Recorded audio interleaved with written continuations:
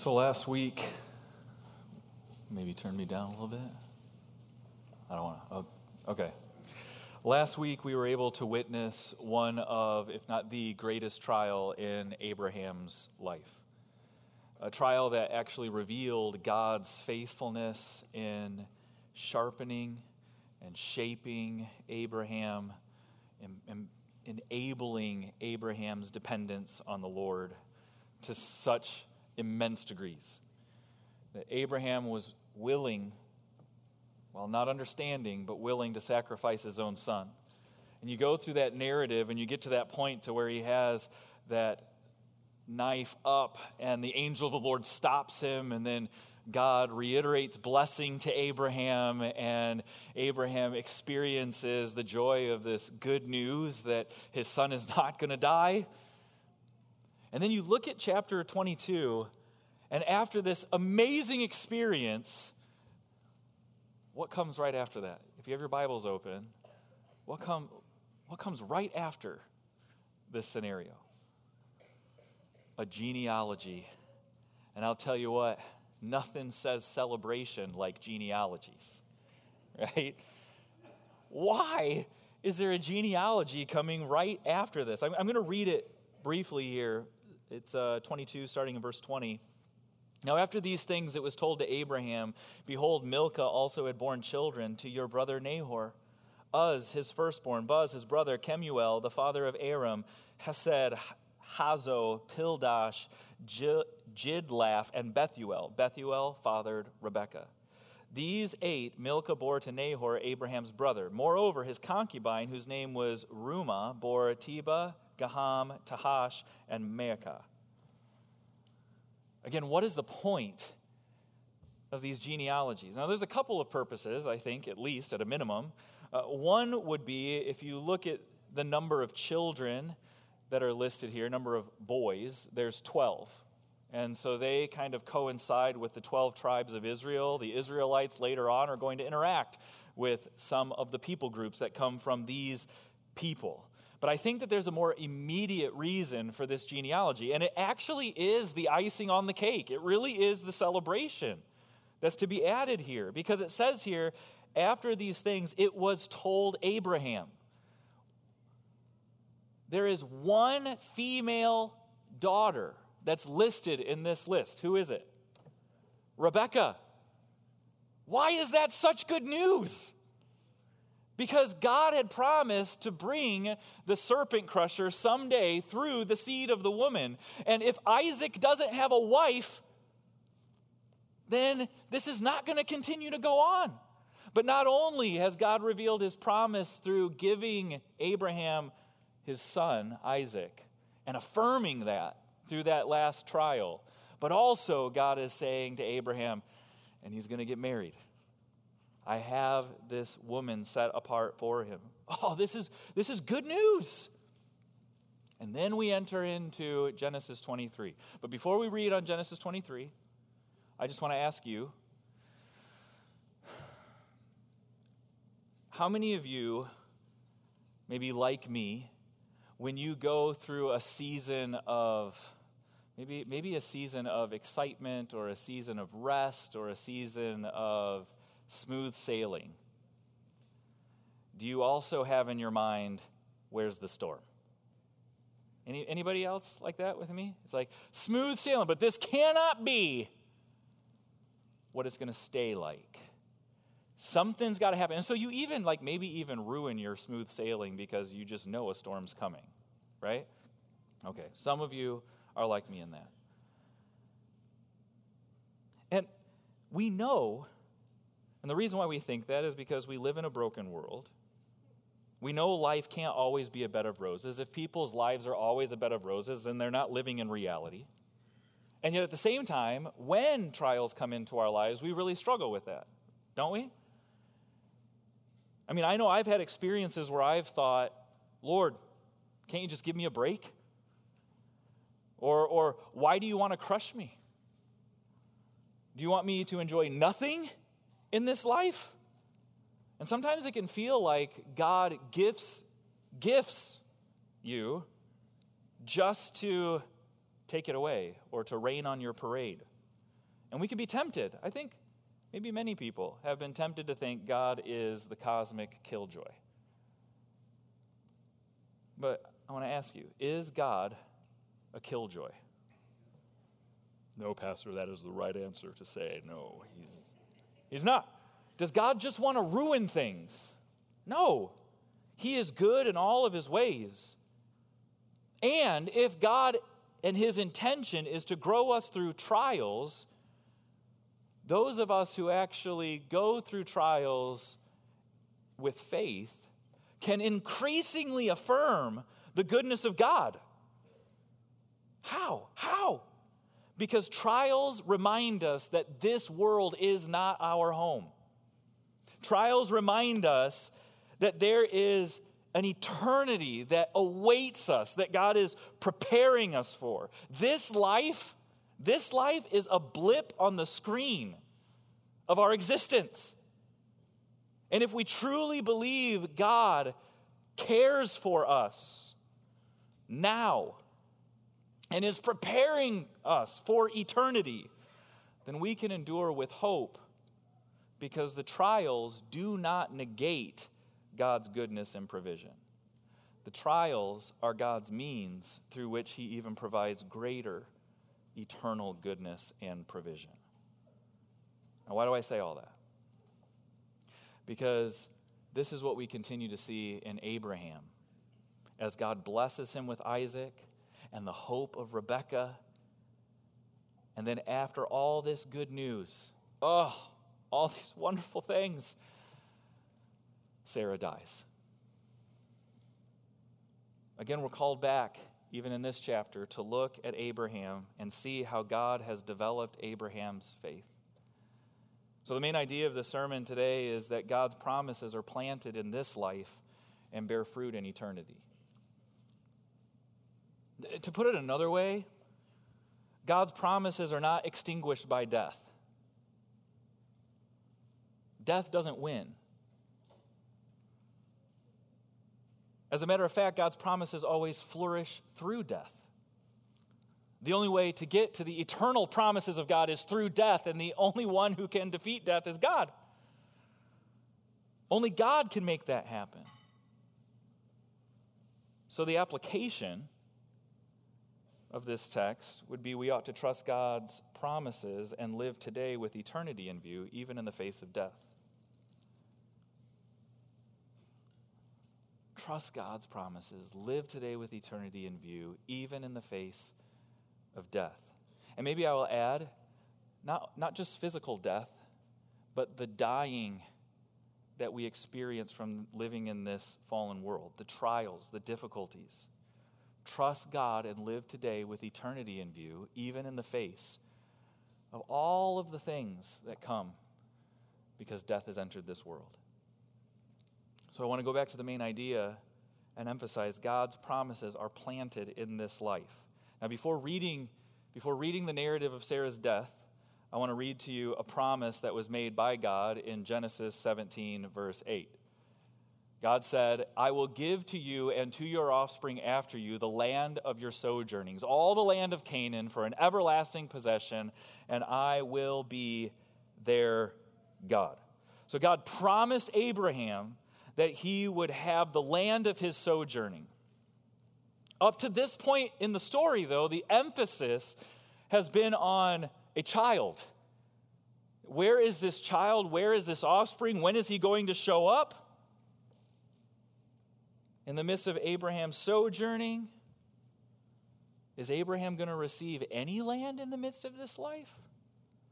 I think about the wandering Israelites, as they're the ones that are first reading this, and they're being called to the land of Canaan. Why should they even go to that land? Has there ever been any claim to this land in the past before them? Yes. And it's actually revealed here in the chapter that talks about Sarah's death that there's an acquiring of a little bit of land. This little bit of land, shows God planting the seeds of his promises in the midst of death. And so I want to read the entire chapter of Genesis 23 together. And if you have your Bibles, go there with me. Sarah lived 127 years. These were the years of the life of Sarah. And Sarah died at Kiriath Arba, that is Hebron, in the land of Canaan. And Abraham went in to mourn for Sarah and to weep for her. And Abraham rose up from before his bed and said to the Hittites, I am a sojourner and foreigner among you. Give me property among you for a burying place, that I may bury my dead out of my sight. The Hittites answered Abraham, Hear us, my Lord, you are a prince of God among us. Bury your dead in the choicest of our tombs. None of us will withhold from you this tomb to hinder you from burying your dead. Abraham rose and bowed to the Hittites, the people of the land, and he said to them, If you are willing that I should bury my dead out of my sight, hear me, and I entreat for me Ephron, the son of Zohar, that he may give me the cave of Machpelah, which he owns. It is at the end of his field. For the full price, let him give it to me in your presence as property for a burying place. Now Ephron was sitting among the Hittites, and Ephron the Hittite answered Abraham in the hearing of the Hittites of all who went in at the gate of the city. No, my Lord, hear me. I give you the field, and I give you the cave that's in it. In the sight of the sons of my people, I give it to you. Bury your dead. Then Abraham bowed down before the people of the land. And he said to Ephron in the hearing of the people of the land, But if you will, hear me. I give the price of the field. Accept it from me, that I may bury my dead there. Ephron answered Abraham, My Lord, listen to me. A piece of land worth 400 shekels of silver. What is that between you and me? Bury your dead. Abraham listened to Ephron, and Abraham weighed out for Ephron the silver that he had named in the hearing of the Hittites, 400 shekels of silver, according to the weights current among the merchants. So the field of Ephron in Machpelah, which was at the east of Mamre, the field with the cave that was in it, and all the trees that were in the field throughout its whole area, was made over to Abraham as a possession in the presence of the Hittites, before all who went in at the gate of his city. After this, Abraham buried Sarah, his wife, in the cave of the field of Machpelah, east of Mamre, that is Hebron, in the land of Canaan. The field and the cave that is in it were made over to Abraham as property for a burying place by the Hittites. There's a lot of repetition here. There's this buying of the field that's taking place, but don't miss the context of how it's taking place, when it's taking place. It's taking place in the face of Sarah's death. Death is often a wake-up call to us. In Ecclesiastes 7, the preacher says, It's better to go to the house of mourning than to go to the house of feasting, for this is the end of all mankind, and the living will lay it to heart. We naturally prefer to go to parties and celebrations. We don't naturally prefer to go to funerals or deathbeds. Yet it's often at the funeral when we're confronted with these greater realities. And if you're a believer in Christ and you go to a funeral, you're reawakened and reminded of the purpose of living. Almost every time that I facilitate a funeral or a gravesite, I share a specific story and an illustration. I talk about how when I was a youth pastor, when the weather was nice, I would go to a nearby gravesite, and I would go on prayer walks. And then I would get distracted, and I'd look at the tombstones, and I would see the names of people, but then I would also look at the dates. And I'd look at the beginning date, I'd look at the end date, and sometimes I'd want to test my math skills and see how many years that meant, how long did they live.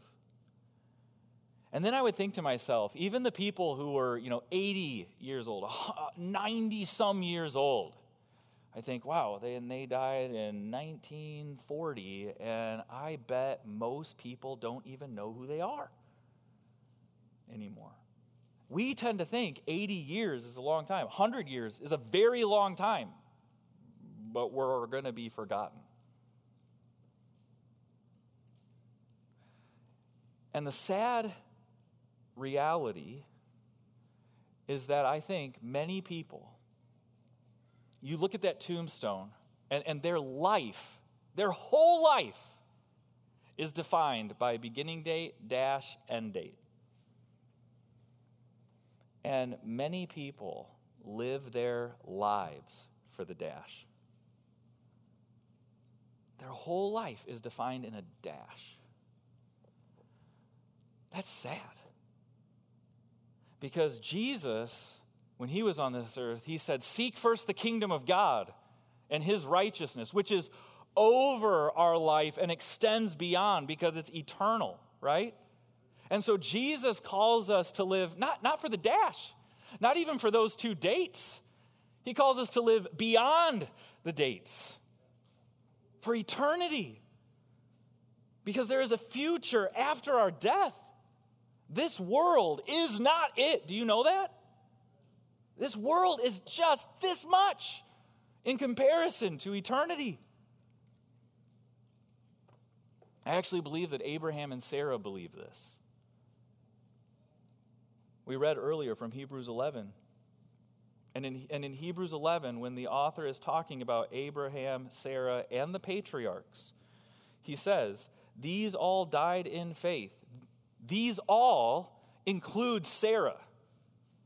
These all died in faith, not having received the things promised, but having seen them and greeted them from afar, and having acknowledged that they were strangers and exiles on this earth.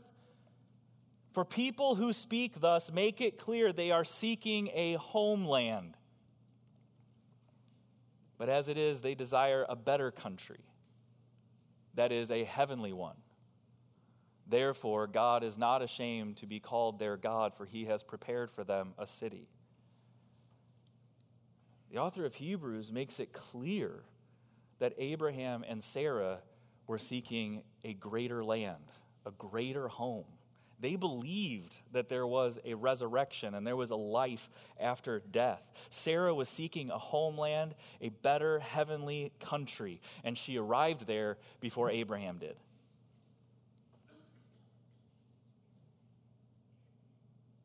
Will Sarah's death destroy Abraham's faith? Here's the question. He's gone through trials in the past with his son as well. Now this is happening. What's the point? What's the point of following God if people are just going to die? But see, Abraham was seeking a better homeland. He was seeking a better homeland, and in seeking that better homeland, on his way to eternity, he believed that God's promises that God made in the past, those were seeds for this life that were going to flourish in the life to come. So Abraham actually acts with faith in the Lord even in the midst of Sarah's death. He, the living, takes to heart the realities that the house of mourning preaches, seeking to watch God continue to plant his promises in this broken world. The brokenness where there is death, the brokenness where there needs to be a serpent crusher to come to remove the death and the brokenness. And this serpent crusher will come through the seed of the woman, through Sarah, through Rebekah. But this serpent crusher also has to come through the woman into a land. So Sarah's death becomes the ground of the promises for land. And I want to highlight a few things about Abraham that I hope that we can see in this text, where we can see Abraham's faith in God's goodness. As we look into this text, we see Abraham is a sojourner. We see Abraham confesses that he is. He acknowledges it. He lives in this reality. In verse 4, Abraham in humility says to the Hittites, I am a sojourner and foreigner among you. Give me property among you for a burying place that I might bury my dead out of my sight. Notice here, Abraham doesn't say, listen, God promised me this land. I am so frustrated. My wife is dead. I'm just going to take it. That's not what he says. He says, I am a sojourner and a foreigner. Those two words put together would be kind of like a modern translation of saying, I'm a resident alien. I have no claim on anything here.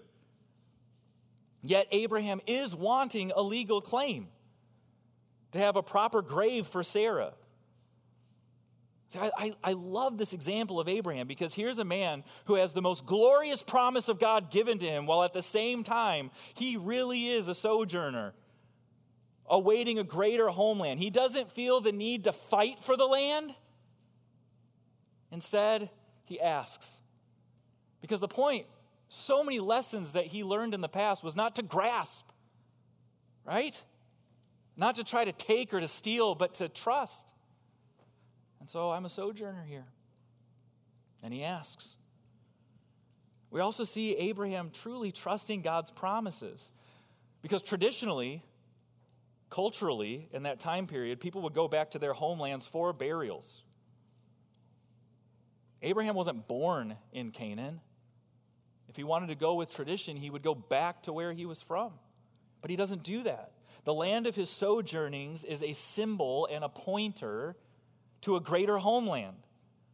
Sarah is going to be planted here as a sign of God's faithful promise of land. She's the matriarch of Israel. Now keep in mind that this site, this burial site, is the burial site for all the patriarchs. In Genesis 50, we're told that when Jacob died, he was taken back to this cave to be buried. To this day, after the Western Wall in Jerusalem, this tomb still exists, and it is the most sacred site for the Jewish people outside of the Western Wall. Why? Because it reveals God's promise that there is a homeland that he is going to give to the children of Abraham. So just like the birth of Isaac was joyous, so in the midst of this sorrow, this purchase of land would be strengthening not only to Abraham, but to his posterity after him. In the face of death, Abraham trusts the Lord's promise. He trusts that God's going to keep his promise. He trusts and believes that death doesn't destroy God's promises. He doesn't say, well, I guess she's dead, so therefore, who cares about land? No, I trust the Lord. And he trusts God's provision. Keep in mind, actually, in verse 10, for example, we read that Abraham is speaking in front of all who went in at the city of his gate. That means that Abraham is actually speaking to the lawmakers.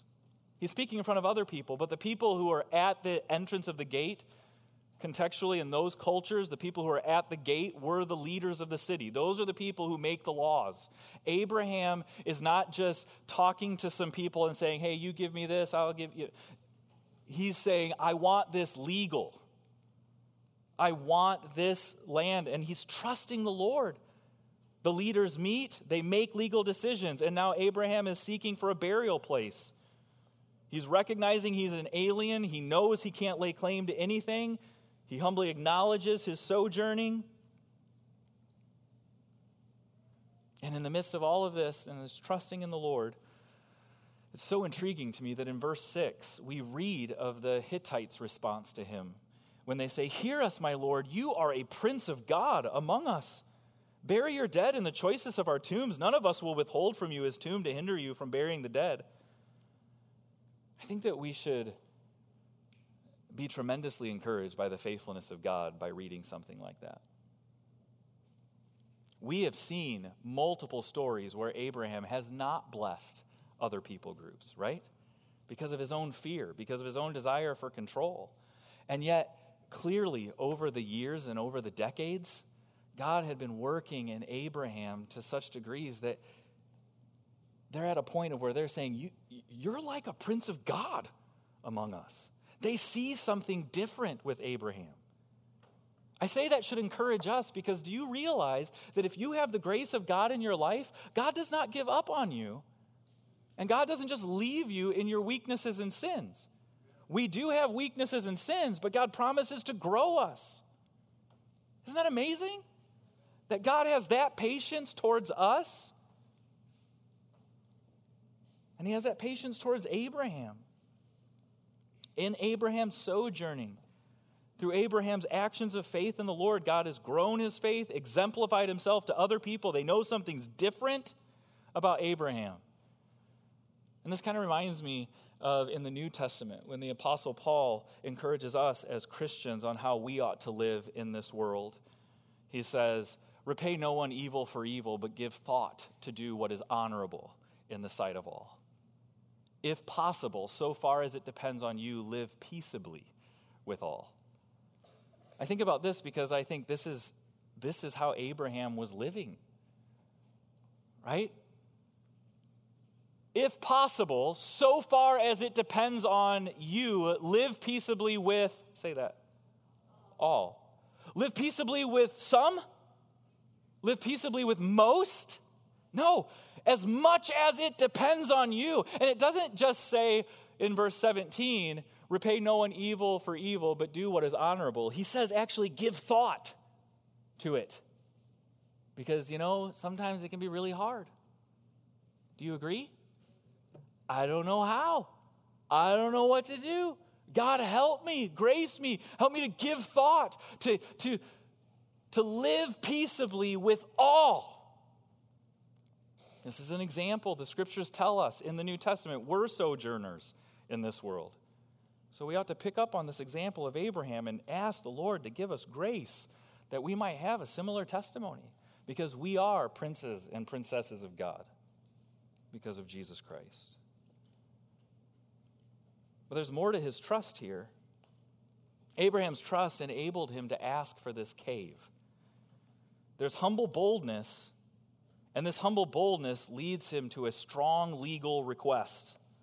When Abraham says in verse 9, for the full price, let him give it to me. And when we think for the full price, it just sounds like I'm going to pay full price, or I'm paying MSRP. I'm not asking for any deal here. But actually, in the Hebrew, there's a little bit different nuance to it. It's not just for the full price. It's I am going to pay, and this sale is final. For the full price means there's no fine print on this. There's no way it can be taken back. I'm going to pay, and it's going to be mine. Okay? It's final. I would also say that's trust for Abraham to make that statement. I know I'm a resident alien. I know I lay no claim to anything. And I am saying, give me that. That will be totally mine. You can't take it back. Then, as the story goes on, Abraham gets beyond what he's asked for. He requests for the cave at the edge of Ephron's field, and then Ephron takes it a step further and says, you can have all the land next to the cave.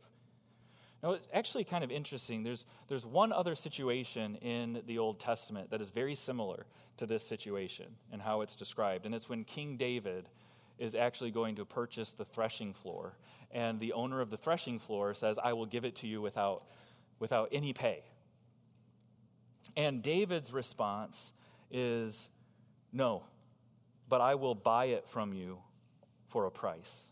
I will not offer burnt offerings to the Lord my God that cost me nothing. So David bought the threshing floor and the oxen for 50 shekels of silver. I wonder if this is the attitude of Abraham, because the stories connect in how they progress. You see, God gave Abraham his wealth, right? God has been taking care of Abraham the whole time. God has then given him a son. God has promised to him a daughter-in-law. God has promised that he is going to have offspring as much as the sand on the seashore. And Abraham is saying, God is going to provide this land, and God has given me this, and this is God's money. And Abraham is not, Abraham's not concerned about being taken advantage of in this, which is also intriguing because actually based off of some context in the cultures in that time period, it seems, I lean in the direction of saying, the 400 shekels was a ridiculous price that was being asked for that land. Ephron sounds humble, but then the next statement, it's like he just adds in like how much it costs. It seems a little shady. What is 400? All right, you said it. Okay, so here's the 400. But this is God's money. This is God's provision. God made the promises. Here's the 400 shekels for this land. God is planting the seeds of his land promise here and has provided for Abraham. The death of Sarah has not hindered God's promise. Instead, her death has become the impetus for his promises to continue and to flourish. Now that's intriguing to me. That's very intriguing to me that the first acquirement of land related to God's promise is a tomb. I love how a man by the name of Alan Ross describes this scene, and he actually takes us to the overall teaching of Genesis. And he says this: the promise of the land is one of the major themes of Genesis, but so is death. Death entered the race by sin, and the death of the patriarchs was a harsh reminder of the presence of evil. It brought out the mourning, but death in this passage became the reason for hope. In life, the patriarchs were sojourners. In death, they were heirs of the promise and occupied the land. Abraham knew death didn't stop God's promises. Instead, death became the beginning to God's greater promises. And so Ross goes on and he says, what God has in store for us is far greater than what we now experience.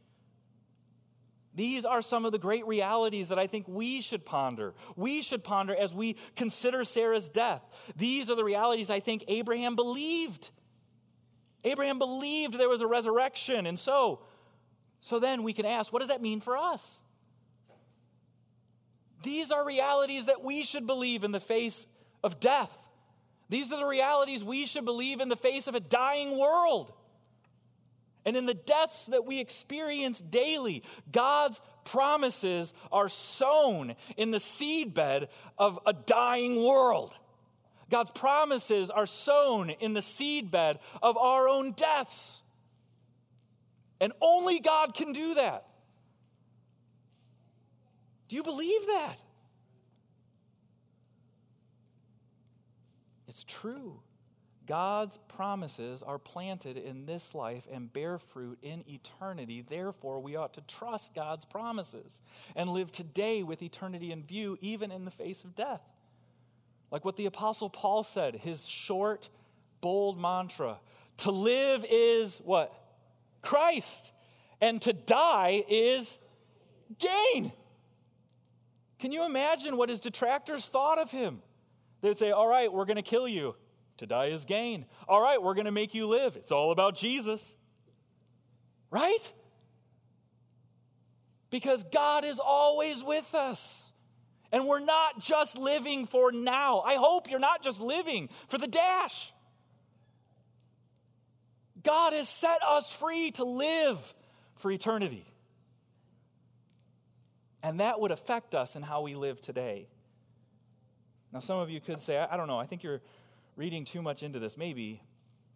But let me just briefly add that final part of the main idea, that this does bear fruit into eternity. God's promises are planted in this life and bear fruit for eternity.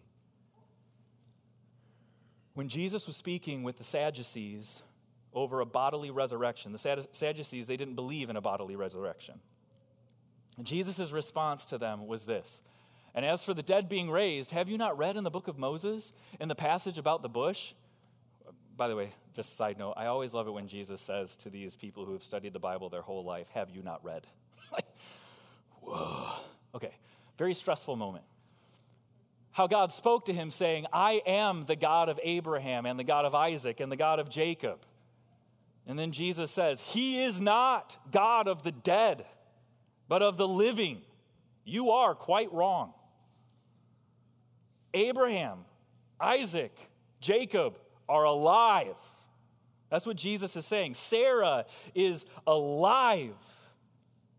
This life, if you are a follower of Jesus Christ, this life is only the beginning to eternal life. And the serpent crusher, Jesus, truly reversing the curse, where there will be someday no more sadness, no more sorrow, no more pain. See, that's why we see in Hebrews 11:16, as it is, they desire a better country, that is a heavenly one. Therefore, God's not ashamed to be called their God, for he has prepared for them a city. Abraham and Sarah knew there was life after death. Do you realize? Do you know that? Do you know they knew that? They knew that the serpent crusher had to come through the seed of the woman. Abraham knew that his future posterity needed to have land so that a woman could give birth to the serpent crusher. And so then we read in Galatians, but when the fullness of time had come, God sent forth his Son, born of a woman, born under the law, to redeem those who were under the law so that we might receive adoption as sons. And then Paul goes on and says that all of us who have turned from our sins and turned to Jesus are then heirs of God, meaning God becomes our passion and our prize, and we get to live with him forever and ever in complete satisfaction and joy in him. How is that possible?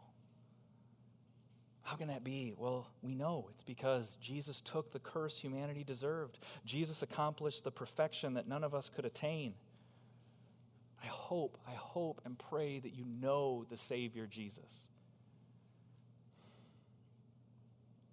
Because Jesus then, when he was on this earth, he spoke to his disciples and he said, "Let not your hearts be troubled." Can you just stop there? I mean, if you grew up in church like me, you memorize these verses. Why would Jesus say, "Let not your hearts be troubled"? Is this world troubling? Is it? Are there problems, there's difficulties, there's pains that we experience? And then Jesus, let not our hearts be troubled. Why? Why not? Look around. And Jesus is saying, look up. Believe in God. Believe also in me. In my Father's house are many rooms. If it were not so, would I have told you that I go to prepare a place for you? Wait, that sounds like a city whose builder and maker is God, right? And if I go to prepare a place for you, I will come again and will take you to myself, that where I am, you may be also.